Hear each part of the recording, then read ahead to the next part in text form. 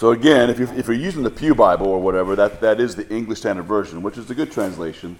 This Bible that I have here is the Holman or the Christian Standard. So again, a few words will be different, but it's pretty much the same and shouldn't be too much of a problem following along.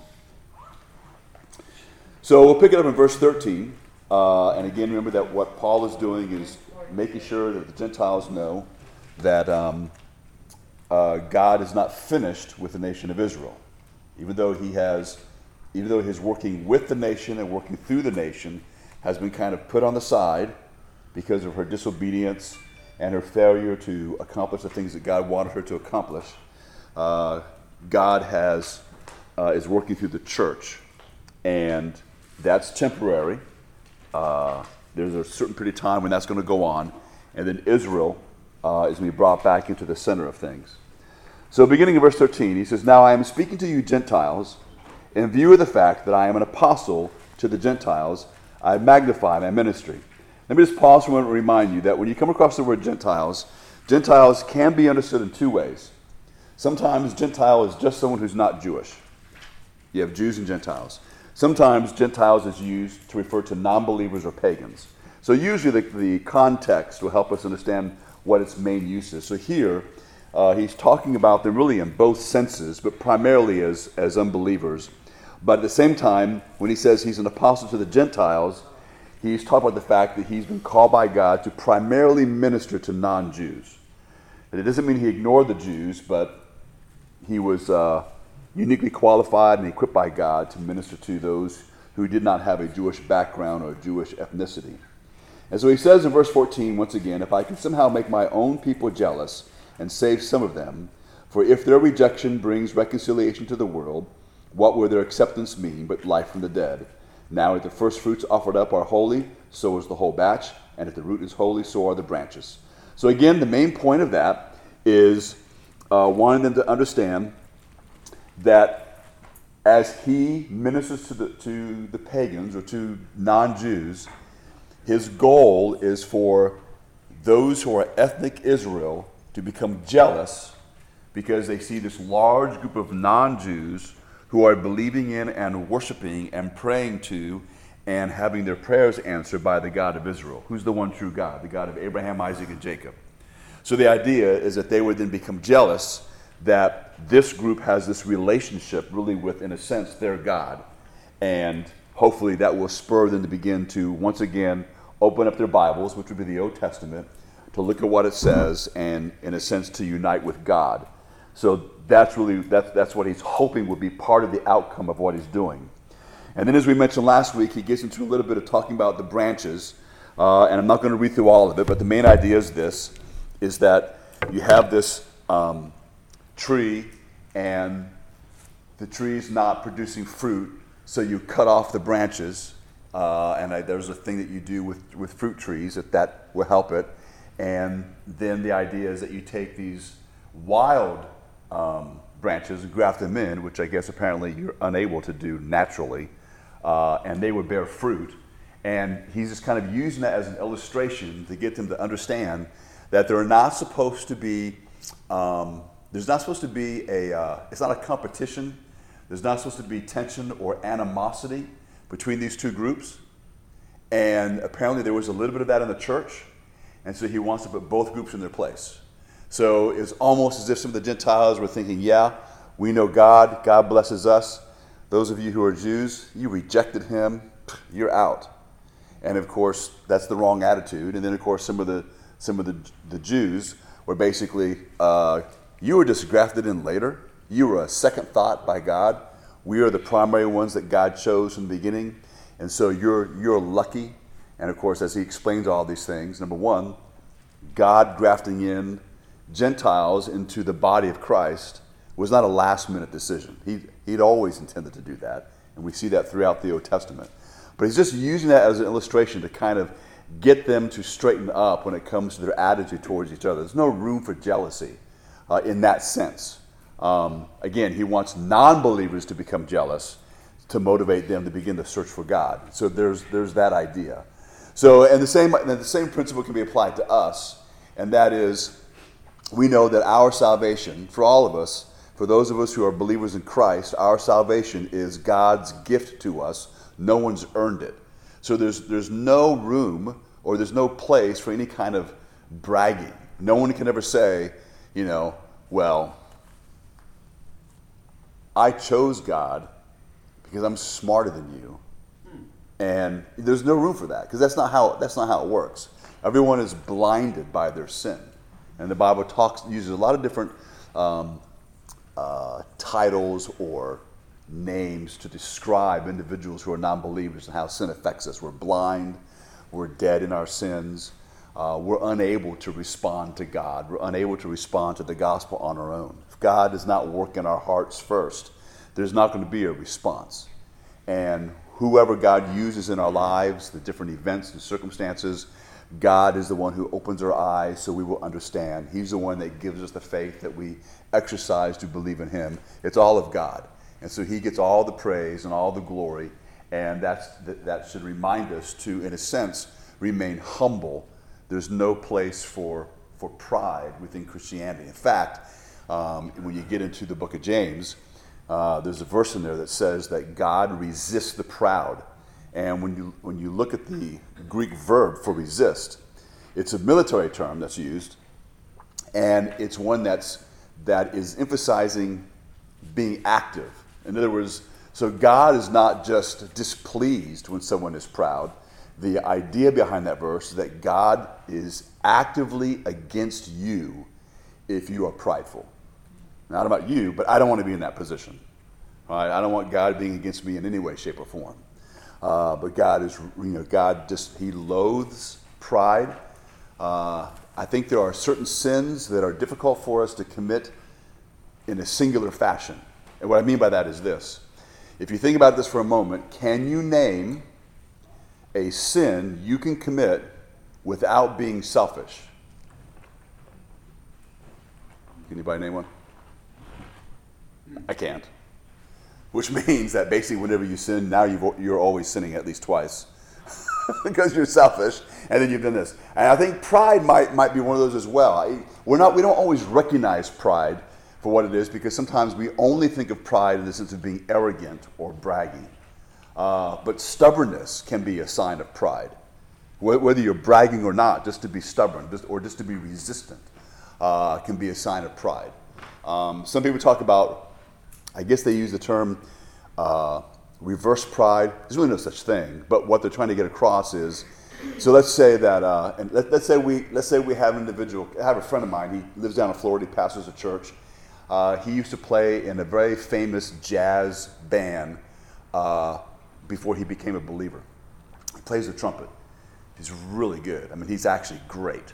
And so sometimes, when he was a jail chaplain, which is the same thing I did, he would like put on a little concert, and he would talk about the Lord, play the trumpet, and those kinds of things. So if somebody was to come up to him and say, "Wow, that was great. You play the trumpet so well," if he was to say, "Nah, I don't play it really all that well," all right, we say, "Okay, dude, not only do you play well, you know you do. So just stop it." All right? And the idea is sometimes, the reason why some people do that, because I don't know why everyone does that kind of thing, but sometimes it's because we want to hear more.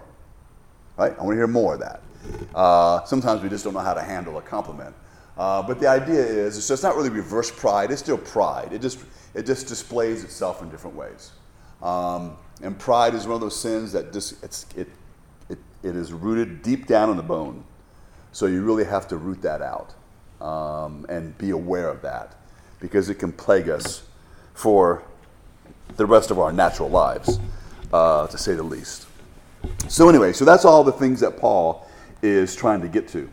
So that's why he says, if you look at verse 25, "So that you will not be conceited, brothers, I do not want you to be unaware of this mystery. A partial hardening has come to Israel until the full number of the Gentiles has come in. And in this way, all Israel will be saved."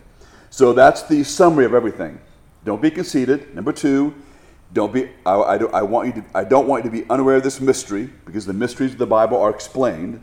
The mystery is that God has hardened Israel, but it's a partial hardening because it's temporary. And how long will it last? Well, until the full number of Gentiles has come in, meaning the full number of Gentiles that are going to become believers. I don't know what that number is. God knows what the number is. It's a big number. But when that time comes, then all the different things that we read about concerning prophecy will begin to kind of go full tilt, so to speak, when that happens. It's kind of it's a number and a moment that's only known by God.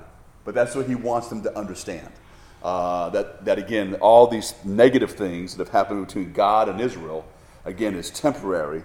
And as we saw several weeks ago, God's going to keep all the covenants or the promises that he's made to them. So again, verse 28, regarding the gospel, they, that's Israel, are enemies for your advantage. But regarding election, they are loved because of the patriarchs. Patriarchs would be Isaac, Abraham, all of the older godly men from the past. Since God's gracious gifts and callings are irrevocable, as you once disobeyed God, but now have received mercy through their disobedience, so they too have now disobeyed, resulting in mercy to you, so they also now may receive mercy. For God has imprisoned all in disobedience, so that he may have mercy on all. So all that fancy wording in there that he's gotten into, basically is to remind him of this. Israel disobeyed, the Gentiles have disobeyed. Everyone is guilty of disobeying God. In the same way that in the first part of Romans, it talks about how everybody has sinned. Another way to describe that is everybody lives in disobedience to God. God wants all of us to live in a particular way. Some have said that the Bible is God's instruction book for Christians.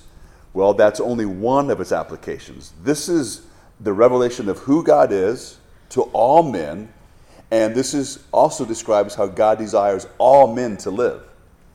Because some individuals will say this, or they think this way. They'll say, well, I'm praying for so-and-so, my family, because I don't want them to go to hell. And we all know that if you reject Jesus, you will go to hell. Well, that's true, but that's not completely true. And what I mean by that is, remember that when a person dies in their sins and goes to hell, they go to hell for all of their sins, not just one. It's all of them. When God punishes them for their sin, he doesn't say, because you rejected Christ, I'm going to punish you for that sin. He's going to punish them for everything they've done. Absolutely everything they've done that's against God or against God's will, everything they have thought that's against God or God's will, they will be held accountable for. So all of our sins, both inward and outward, we are accountable to God. And again, the only escape for anyone is to put your faith and trust in what Christ has done.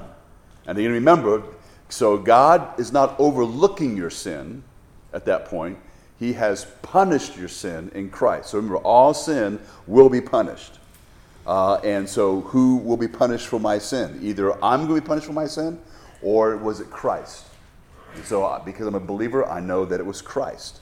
And so that's the idea. But it's all disobedience. So and the reason why I bring that up is because sometimes, and I think I mentioned this before in a different way, we think of the invitation that God gives to all men to believe and receive the gift of salvation. And that's true. But at the same time, it's also a command. Mankind is commanded to believe in God. So to not believe in God is a sin of rebellion. All right? God is real. God exists. God's revealed himself. You choose not to believe, you're disobeying God. It's just another act of rebellion. So we have to think in both those terms, because there are many people who think that the only wrong thing they've done is they've refused this invitation of God, so somehow they're kind of off the hook because they don't think of themselves as being rebellious. Or another term the Bible uses, it talks about the non-believer being someone who hates God. And there are many people who don't believe in God who think, well, I don't hate him, I just don't believe in him. And what they fail to recognize is that just because you don't necessarily feel the hatred doesn't mean you don't hate. Hate is, in our language, a very strong word, but that's God's description of the individual who refuses to believe. He says that's hatred. And God is never wrong on those things. So remember that our feelings sometimes can mislead us. So on one hand, your feelings may not be wrong in the sense that you are feeling them, but your feelings may be completely wrong because they're sending the wrong message to you. Because our feelings tend to be very self-centered. And we tend to live by our feelings, which is going to get you in trouble. So feelings are good. Feelings have their place in your life. Don't make decisions based on your feelings. If you go to buy a new car, that car salesman is hoping you'll make a decision based on your feelings, right? You may have in your mind a budget. He doesn't care about your budget. He just wants you to sign that dotted line. So he can get paid. Well, of course, absolutely. There is a motive, always. But we have to understand, it's just important for us to understand that. So then we have what's called a hymn of praise that Paul closes chapter 11 with. Oh, the depth of the riches, both of the wisdom and the knowledge of God, how unsearchable his judgments and untraceable his ways. For who has known the mind of the Lord, or who has been his counselor, or who has ever first given to him and has to be repaid? For from him and through him and to him are all things. To him be the glory forever. Amen. So again, this short little hymn here that Paul closes with is just closing with this accurate description of God and the separation between us and God. When he mentions the depths of the riches of God, that means that when it comes to the ways of God and the knowledge of God and the wisdom of God, it's such a deep subject, no one can search it exhaustively. That's impossible. Number two, his judgments, the way that God judges, his justice, his holiness, it's unsearchable in the sense that a human being able to search it out to the end to have full understanding, it's beyond us because God is infinite and we're finite. Untraceable are his ways simply means that we are unable to follow all that God does and keep track of it all because it's just beyond us. And then he asked this question where it's a rhetorical question where the answer is assumed to be no or no one. So he says, who has known the mind of God, the mind of the Lord? Meaning, who has comprehensive understanding of God's mind? That would be no one. Or who has been his counselor? In other words, who did God ever go to for advice? That would be no one. Who is ever first given to him and has to be repaid? Well, that's no one. Remember, God is the one who gives to us first because in the very beginning, that's where your life came from. So your life began with God giving you the gift of life, human life. And so God owes us nothing. And then, of course, he closes it up by saying that everything is from him, it is through him, and it is to him or for him. And so he's the one that should receive the glory. So when he finishes that, in chapter 12, he begins by saying, therefore. And normally, whenever you come across the word therefore, all that means is that what he's about to get into now is based on what he's been talking about. And that you see that throughout all the Bible. Whenever you come across the word therefore, that's what that means. And so he says, therefore, brothers, by the mercies of God, I urge you to present your bodies as a living sacrifice, holy and pleasing to God. This is your spiritual worship.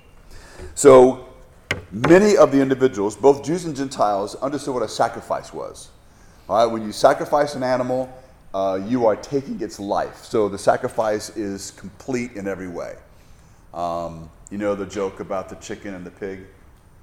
And the chicken and the pig are having a discussion. And they say, and the chicken says that when the farmer comes, I'm going to give him an egg for breakfast. And says to the pig, what are you going to give? And then someone else answers with the pig and says, well, the pig's going to give it all. And so the idea is that it's not just a portion thing, it's all or nothing. But the idea is a living sacrifice, which in other words, what God wants is you, the individual, as a living sacrifice. And that is holy or set apart, pleasing to God. When he says this is your spiritual worship, that does not mean that this is only something that you feel in a sense spiritually. All right? It's your spiritual worship, but this worship to God involves the whole person, body, mind, and soul. So you don't want to somehow take the word spiritual as only being some kind of a mystical thing. All right? It's very much connected to every aspect of life, is what he's talking about. So he's going to explain How are we going to be able to do that? How am I going to be able to present my body? How am I going to present my whole person to God, to serve God in a way that is acceptable to God? And so he begins with a negative in verse 2. Do not be conformed to this age. So being conformed to this age, whatever age you're living in, the assumption with the verse is the age that you're living in is going to be described as one that is trying to find a way to make sense of life and live life apart from who God is. That's what we live in a culture right now that's trying to do that. In various ways, you do not see, for example, our government is not encouraging people to follow the God of the Bible. When the coronavirus began, and everybody was freaking out, which some still are, but when they're freaking out about that, there's certain subtle differences between now and maybe, let's say, 40 years ago. Not saying that 40 years ago everything was perfect, because it's not. But many politicians would not have hesitated 40 years ago or 50 years ago to say in public, on TV or on radio, that's all they had because there were no podcasts back then. Right. But what they would not be afraid to do is to say, this is beyond us and we need to pray to God to help us and to be merciful. Well, you don't hardly ever hear that from anyone anymore because they don't want to invoke religion for all kind of ways, for all kind of reasons. It doesn't matter. That's just where it's at. All right, but there's a belief. The belief is, and this is kind of, I guess you would call it the spirit of the age, and it's been around for a long time. There's a belief and a desire that humanity on its own is going to be able to resolve its own problems.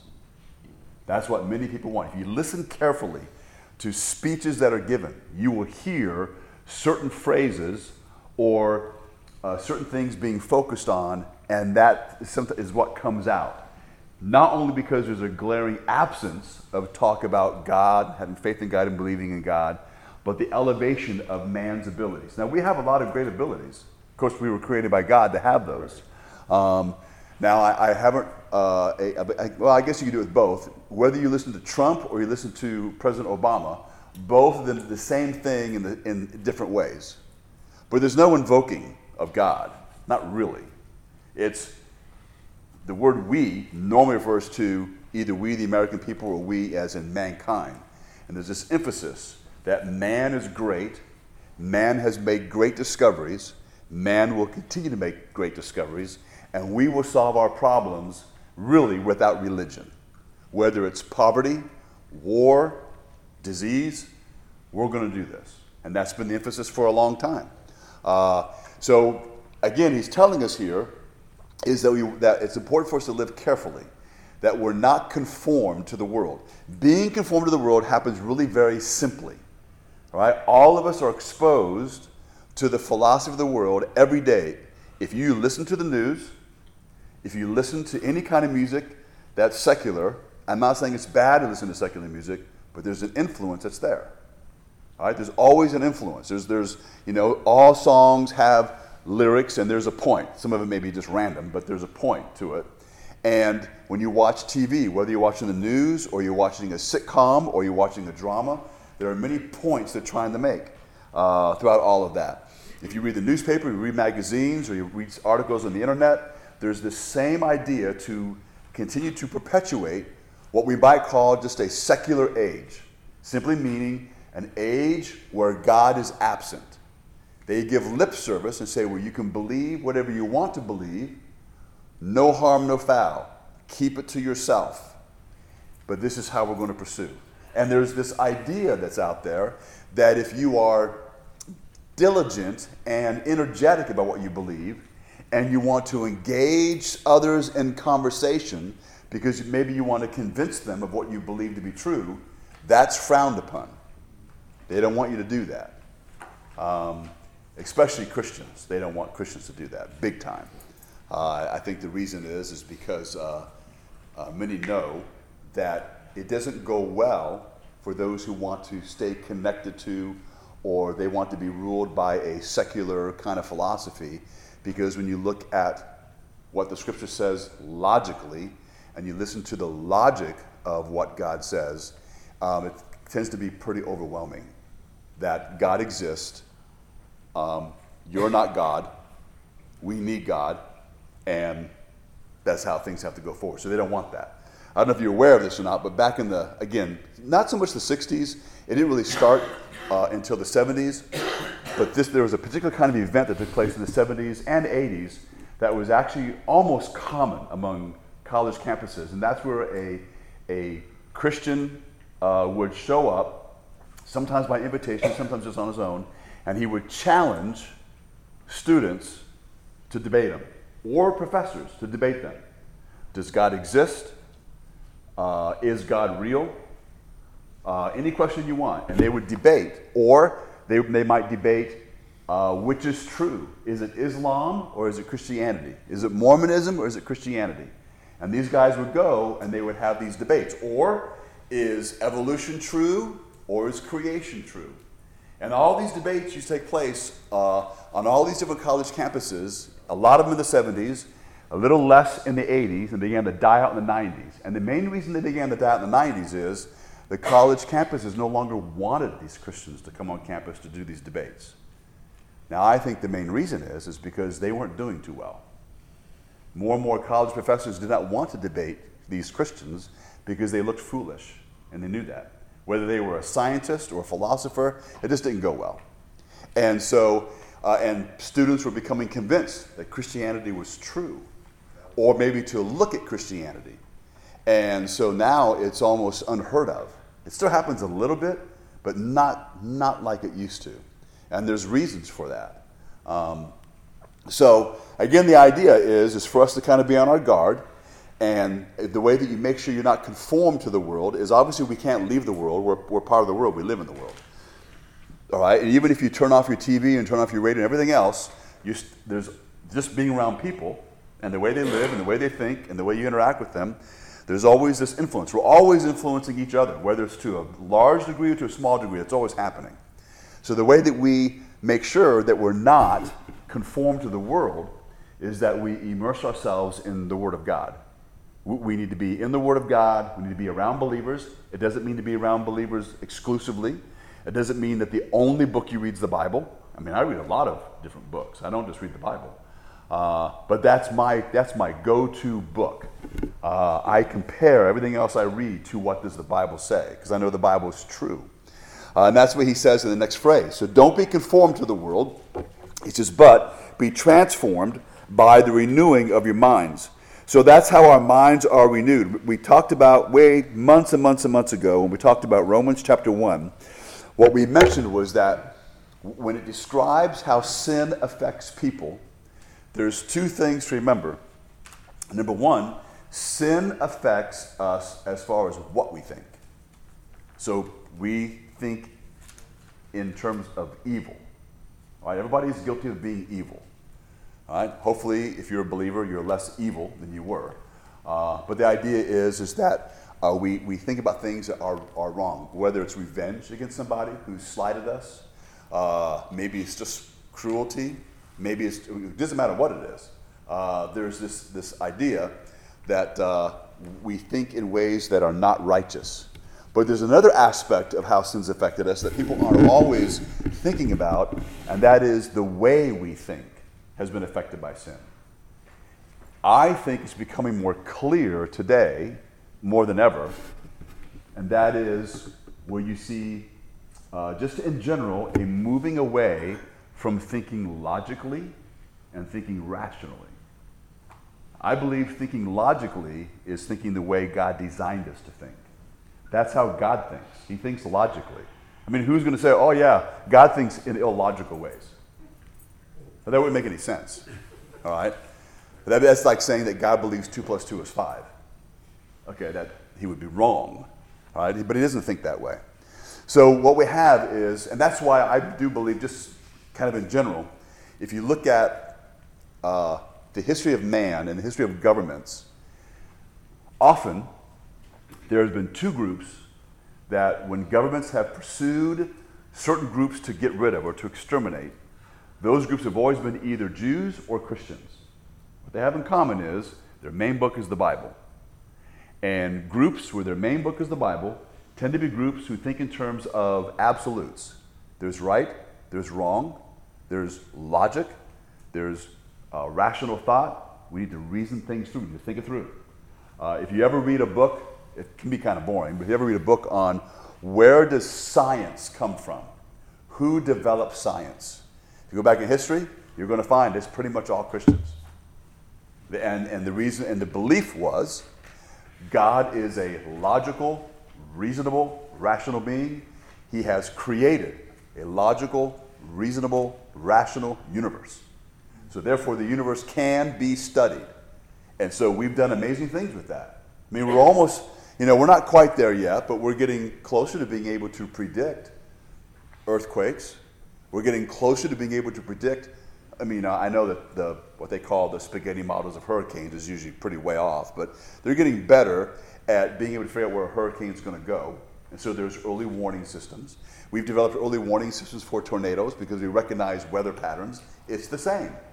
All right? If tornadoes just appeared out of nowhere randomly, I don't know about you, but if there's a place called Tornado Alley and we can't even figure out when tornadoes are coming, I'm not living there. Well, they think right? This is Tornado Alley. I know. But the point is that we've been able to figure all these things out because God's universe, when we talk about like the law of gravity, it's not an independent law that's just out there floating around. We use the law of gravity to explain basically how gravity works. And it works the same all the time. God did that. Right? So the father of science has always been Christians. Now, Christians aren't the only ones who take advantage of it, and Christians aren't the only ones who are scientists. But even all of your best scientists have at least adopted what we would call a biblical view of the world and a biblical view of how things work. All right, so it's always been that way. So the reading of the Bible really then is very important for us spiritually, and it's important for us intellectually. It will bless your life. It blesses the lives of individuals and families and communities and nations that follow what it says. I know I've mentioned this a few times before, but there's an Indian from India who is a believer, and he's written a book where he talks about, just in a general sense, how the Bible has this really heavy influence on the country of India. Now, India's gotten away from that, and they reverted back to it, so they've got a lot of problems. But he talked about how there were certain huge social and cultural changes in India for several decades, and it was just because of the influence of the Bible. It wasn't because of a massive number of people becoming Christians, though some did, but just the effect of the Bible. I think it was James D. Kennedy. He used to be a pastor. He's dead now, but he used to be a pastor of a church in Pensacola, Florida. And he wrote a book. I can't remember the title. Sorry, but anyway, he wrote a book, and basically what he does is he asks a couple of questions. And so the question would be like this: so who was it that came with an idea to build hospitals? Who did that? In history, it was Christians. There wasn't anyone else. It was Christians. Who came with the idea to build orphanages to take care of unwanted children? It was Christians. It wasn't non-Christians. Whose idea was it to have schools? That would be Christians. It always comes back to that, continuously.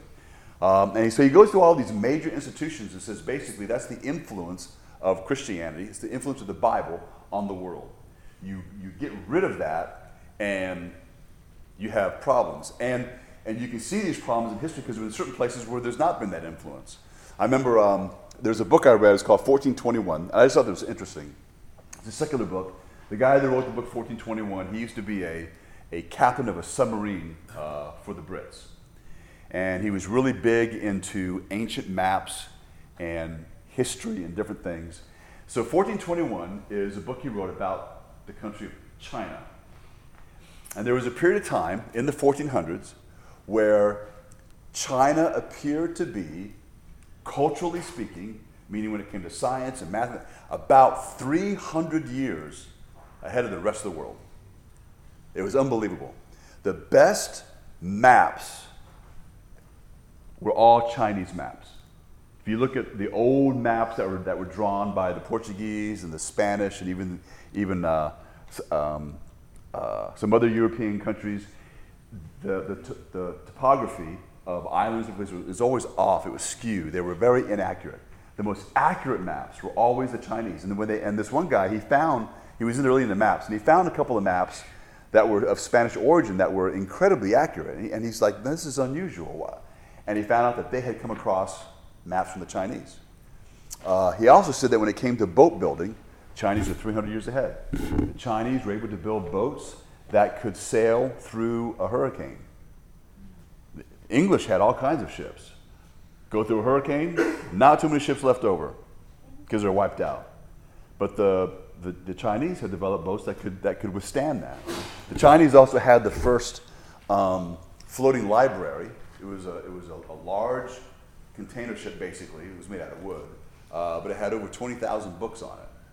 The Chinese, when they would go and explore the world, they would send a team onto maybe some land they didn't know about, and they could look at the plants, and they could tell you what was under the ground.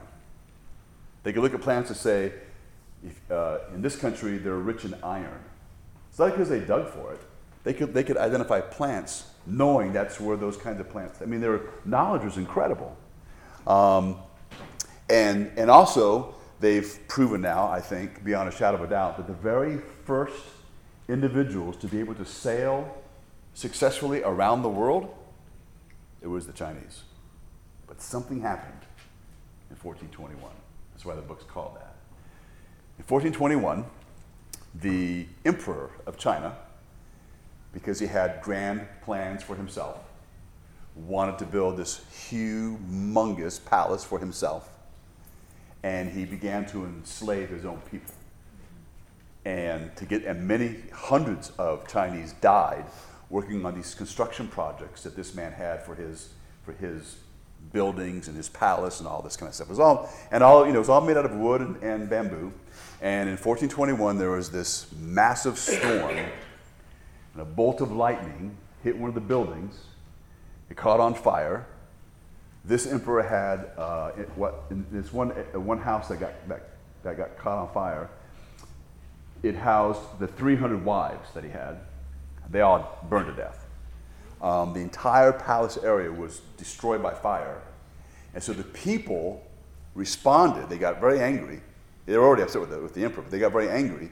And they said, the gods are angry because you have done this to our people. You've built this palace for yourself, and there's too much contact with foreigners. Well, he didn't want to be overthrown, so he put out an edict to call, because their navy had gone throughout the world, to bring everybody back. And what he did was, as the ships kept coming back in, they would come in the harbor, they would unload whatever they had, and then he would burn the boats. And he burned the entire navy and sank it to the bottom of the bay. But all of that is basically a reaction from superstition. There's a bolt of lightning, and their gods are angry, and here's this irrational decision that's made by this guy, and the people were pleased with it, and this country, which was at one time 300 years ahead of the rest of the world, began to fall behind. So much so that by the 1940s, China was famous for having the highest number of opium addicts. There was no new information coming into the country. There was no new development of anything. They didn't continue to advance in science. They went backwards in every way. And as a result, that allowed things to get to the point to where Mao Zedong, communist, came to power, and he developed what is a tongue-in-cheek thing, but he developed what some people believe was the most successful drug rehabilitation program on a national level. And what he did was, he sent his army into villages. They would find a couple of opium addicts. They bring them to the center of the town, call out to the people, and say, you get to use these drugs, this is what will happen. And they executed them. And then go to the next village, do the same thing. And pretty soon, very few opiumatics were left. They decided to stop using it. And of course, there's all kinds of issues there, but that's the influence or the lack of influence of the Bible and Christians in these countries. So it's just a phenomenal topic. It's a very big topic, kind of hard to get your arms around, but you see this influence. So again, back to then the verse that commands us as Christians. God wants our minds to be transformed. So the normal way of thinking in our country is a secular worldview that needs to be changed. Not only the way we think, but also what we think about. We need to start thinking in terms of absolutes. There is a right and there is a wrong, and it's based on the scripture, based on the Bible. Modern day example. So when the abortion issue first came up in the 1970s, those who argue for women to have the right for abortion, which is just another way of killing a baby, because that's what that is. There's no way to get around it. That's what's happening. All right?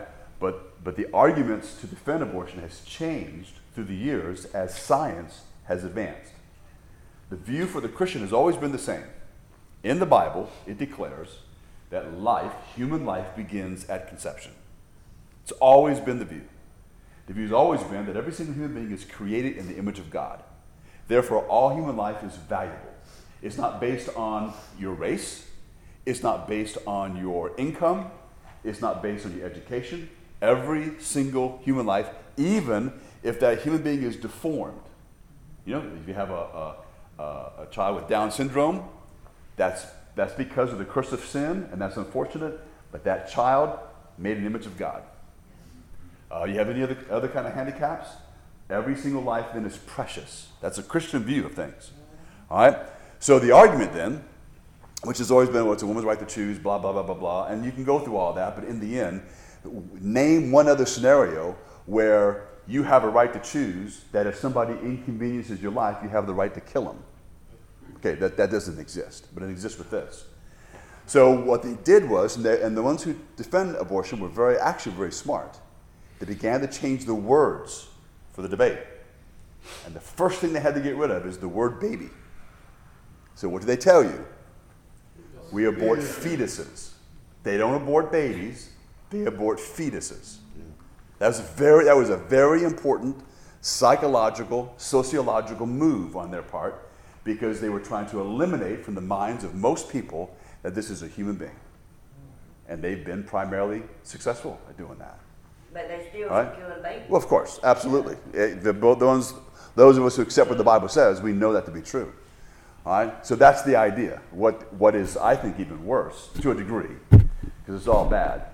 But there's only 3 countries in the world that will abort a baby in the last 3 months of a woman's pregnancy. Only 3 countries in the world that would do that. We're one of them. The other one's North Korea, which is one of the most barbaric nations on the planet. I can't remember what the third one is, but it doesn't matter. It's not good company. So it's just incredible the way that goes. Huh? It's probably China. No, I don't even think they were that bad, but it might be them. I don't know. Yeah. But again, the idea is that we want to make sure we base everything on Scripture. So when someone's presented, because people try to use this argument. So when someone's presented a moral dilemma, so we'll take one that I think is easy, but just so we can understand how an individual can move away from the Bible, and that we're commanded not to do that. So what takes place is a woman is raped, which is a horrible situation. She gets pregnant, and so people will say, you can't force that woman to deliver a baby. Well, first of all, no one's forcing anyone to do anything, but it was always the norm. That's exactly what would happen. She would carry the baby to full term. And so the argument, so how does a Christian figure that out? Well, number one, there are absolutes given in Scripture. No matter how the baby was conceived, it's a human life made in the image of God. It's very unfortunate that it happened that way, absolutely, but you don't violate what God has said. Now, if you believe in God, we believe that God, because he does this, it would be in a supernatural way, will give his grace and strength to that woman, that if she carries that baby to full term, She will love that child because people would say that baby's only going to remind them of the rape every day. Many, many, many, many women have delivered children and kept the child from a rape, and they never once say that happens. They never look at their kid and think of the rape. Right. It doesn't happen. It's in fact, what they won't tell you is that there's been this problem in our country when it comes to the abortion issue for about, well, since it began in the 70s, and that is women who have abortions, normally anywhere between 3 weeks to up to a year from the abortion, suffer more depression than anyone else. And it normally centers around one of two dates. Either the original due date that the baby should have been born on, or it was the date that they got the abortion. And they keep trying to find ways to A, keep that from people, but then try to find ways to help them to deal with it. And the most ridiculous thing I ever heard, if you think about it logically, it becomes ridiculous, is a woman would have an abortion, so while she's in the waiting room, they would, and I don't know if they did this all over the place, but I know they did this in several cities up north. They would tell the women to write a letter to their unborn baby. Now, first of all, that makes no sense. You should be writing a letter to an unborn fetus, but then why would you write a letter to a fetus? But this is just a psychological exercise. And the idea is for this woman to write this letter to this baby explaining why she's getting the abortion. You know, I won't be able to take care of you. I don't want you to be born in an abusive situation, all the kind of normal arguments they use. And that was supposed to be therapeutic. I mean, and it is for many, therapeutic for them. And that's done, though, in advance as a precursor to help them deal with what may come, which is this depression. Now, it's not very successful, but they would never tell the women that was why they did it. And we know that because we've interviewed hundreds of women who've been involved in that exercise. So they know this problem exists. They know that it defies logic, and it actually defies science. And that's why in most states, again, we all know what happens. If you are a drunk driver and you hit a car of a woman who's pregnant, even if she's on her way to an abortion center, if she dies and the baby dies, it's 2 counts of murder. Why would they do that if it's just a fetus? There's this inconsistency. And just so you know, there are many trying to get those laws changed so that no one can ever be charged with 2 counts of murder just because a woman loses her baby. It just defies logic. And we could go through literally thousands of examples in many areas of life where that takes place. When you move away from the absolutes of the Bible, it doesn't mean that life becomes easy. Life is hard. And there are many difficult things we have to deal with. And for example, a woman getting raped is a horrendous thing. No one would ever pretend that that's just not a big deal. It's a huge deal. But do we believe in the supernatural power of God or not? Does God have the ability to heal? I know he does. In fact, one of the most amazing, there's many amazing stories, but there was this couple, there was a husband and wife, they were missionaries in India, and they had, I think they had 2 sons. And there was a huge battle during this year, it was in the 90s, during that year, between the Hindus and the Muslims there in this one region. And it was a lot of killing, a lot of riots, a lot of problems. And so this woman, her husband and her son had, I think, gone to the market to do whatever, and they were captured by a gang, and I don't know if it was a Hindu gang or a Muslim gang, it doesn't matter, but they were captured, they were able to escape, they ran, they hid in some kind of bus they found. The group that chased them surrounded them in this bus, and then basically set it on fire and killed them, and they burned to death.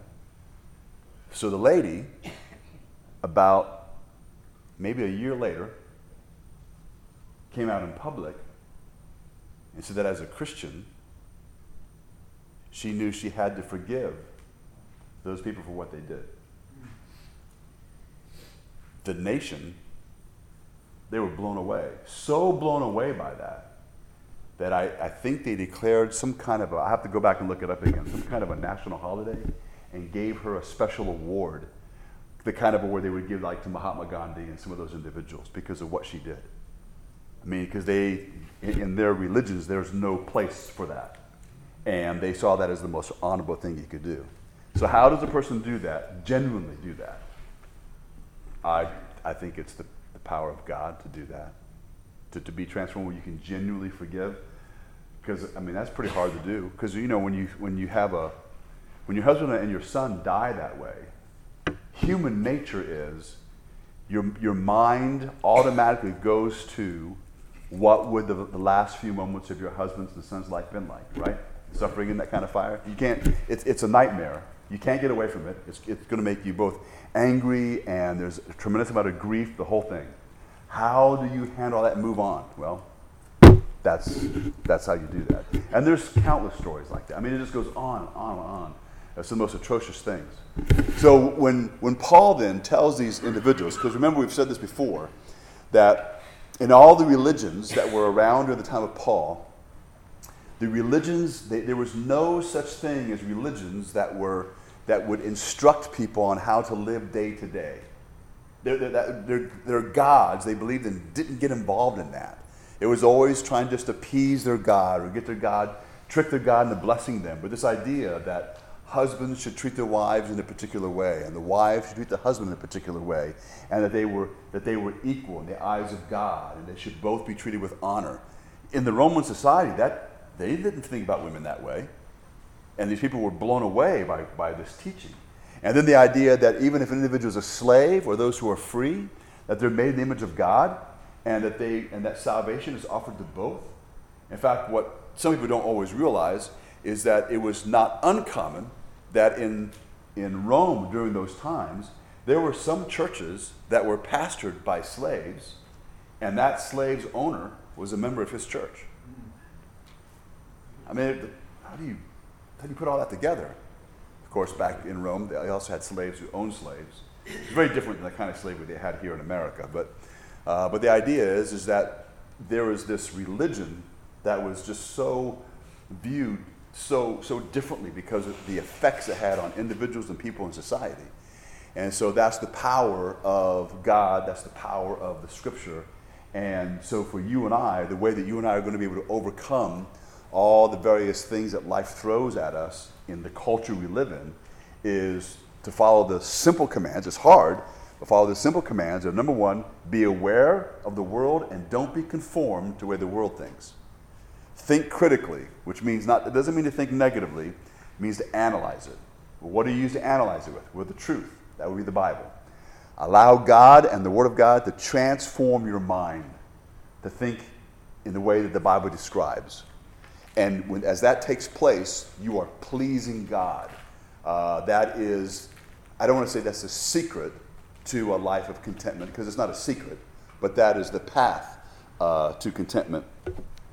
So we'll stop there, and then we'll continue to deal with verses 3 and on as God talks about how we're going to be able to. How is it then that we can make sure that we are transformed by our minds, and how we're going to make sure that we're not conformed? Because He doesn't just leave us by ourselves. There are many things that God gives to us as individuals and as a group to try to ensure that will happen and to make it better for us and easier for us to be able to live in a way that honors the Lord. Let's pray. Father, again, we're thankful for your kindness and grace and love, and we just thank you, Lord, for the Word and for the strength of the Word, for the wisdom of the Word, for the righteousness of the Word. We pray, Lord, that you would help us to look at our lives, to look at every facet of life in light of the truth of Scripture.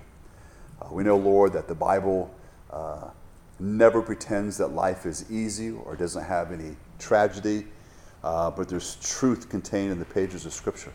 It is truth, and we can live by it, we can count on it, and our lives will be transformed by Christ if we come to you. So we pray, Lord, that you will bless us as we read your word, as we think about your word, as we study your word, and as we live your word.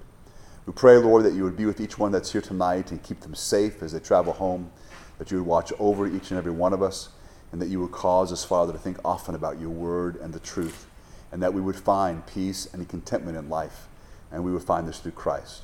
So we're grateful, and we ask these things in Christ's name. Amen.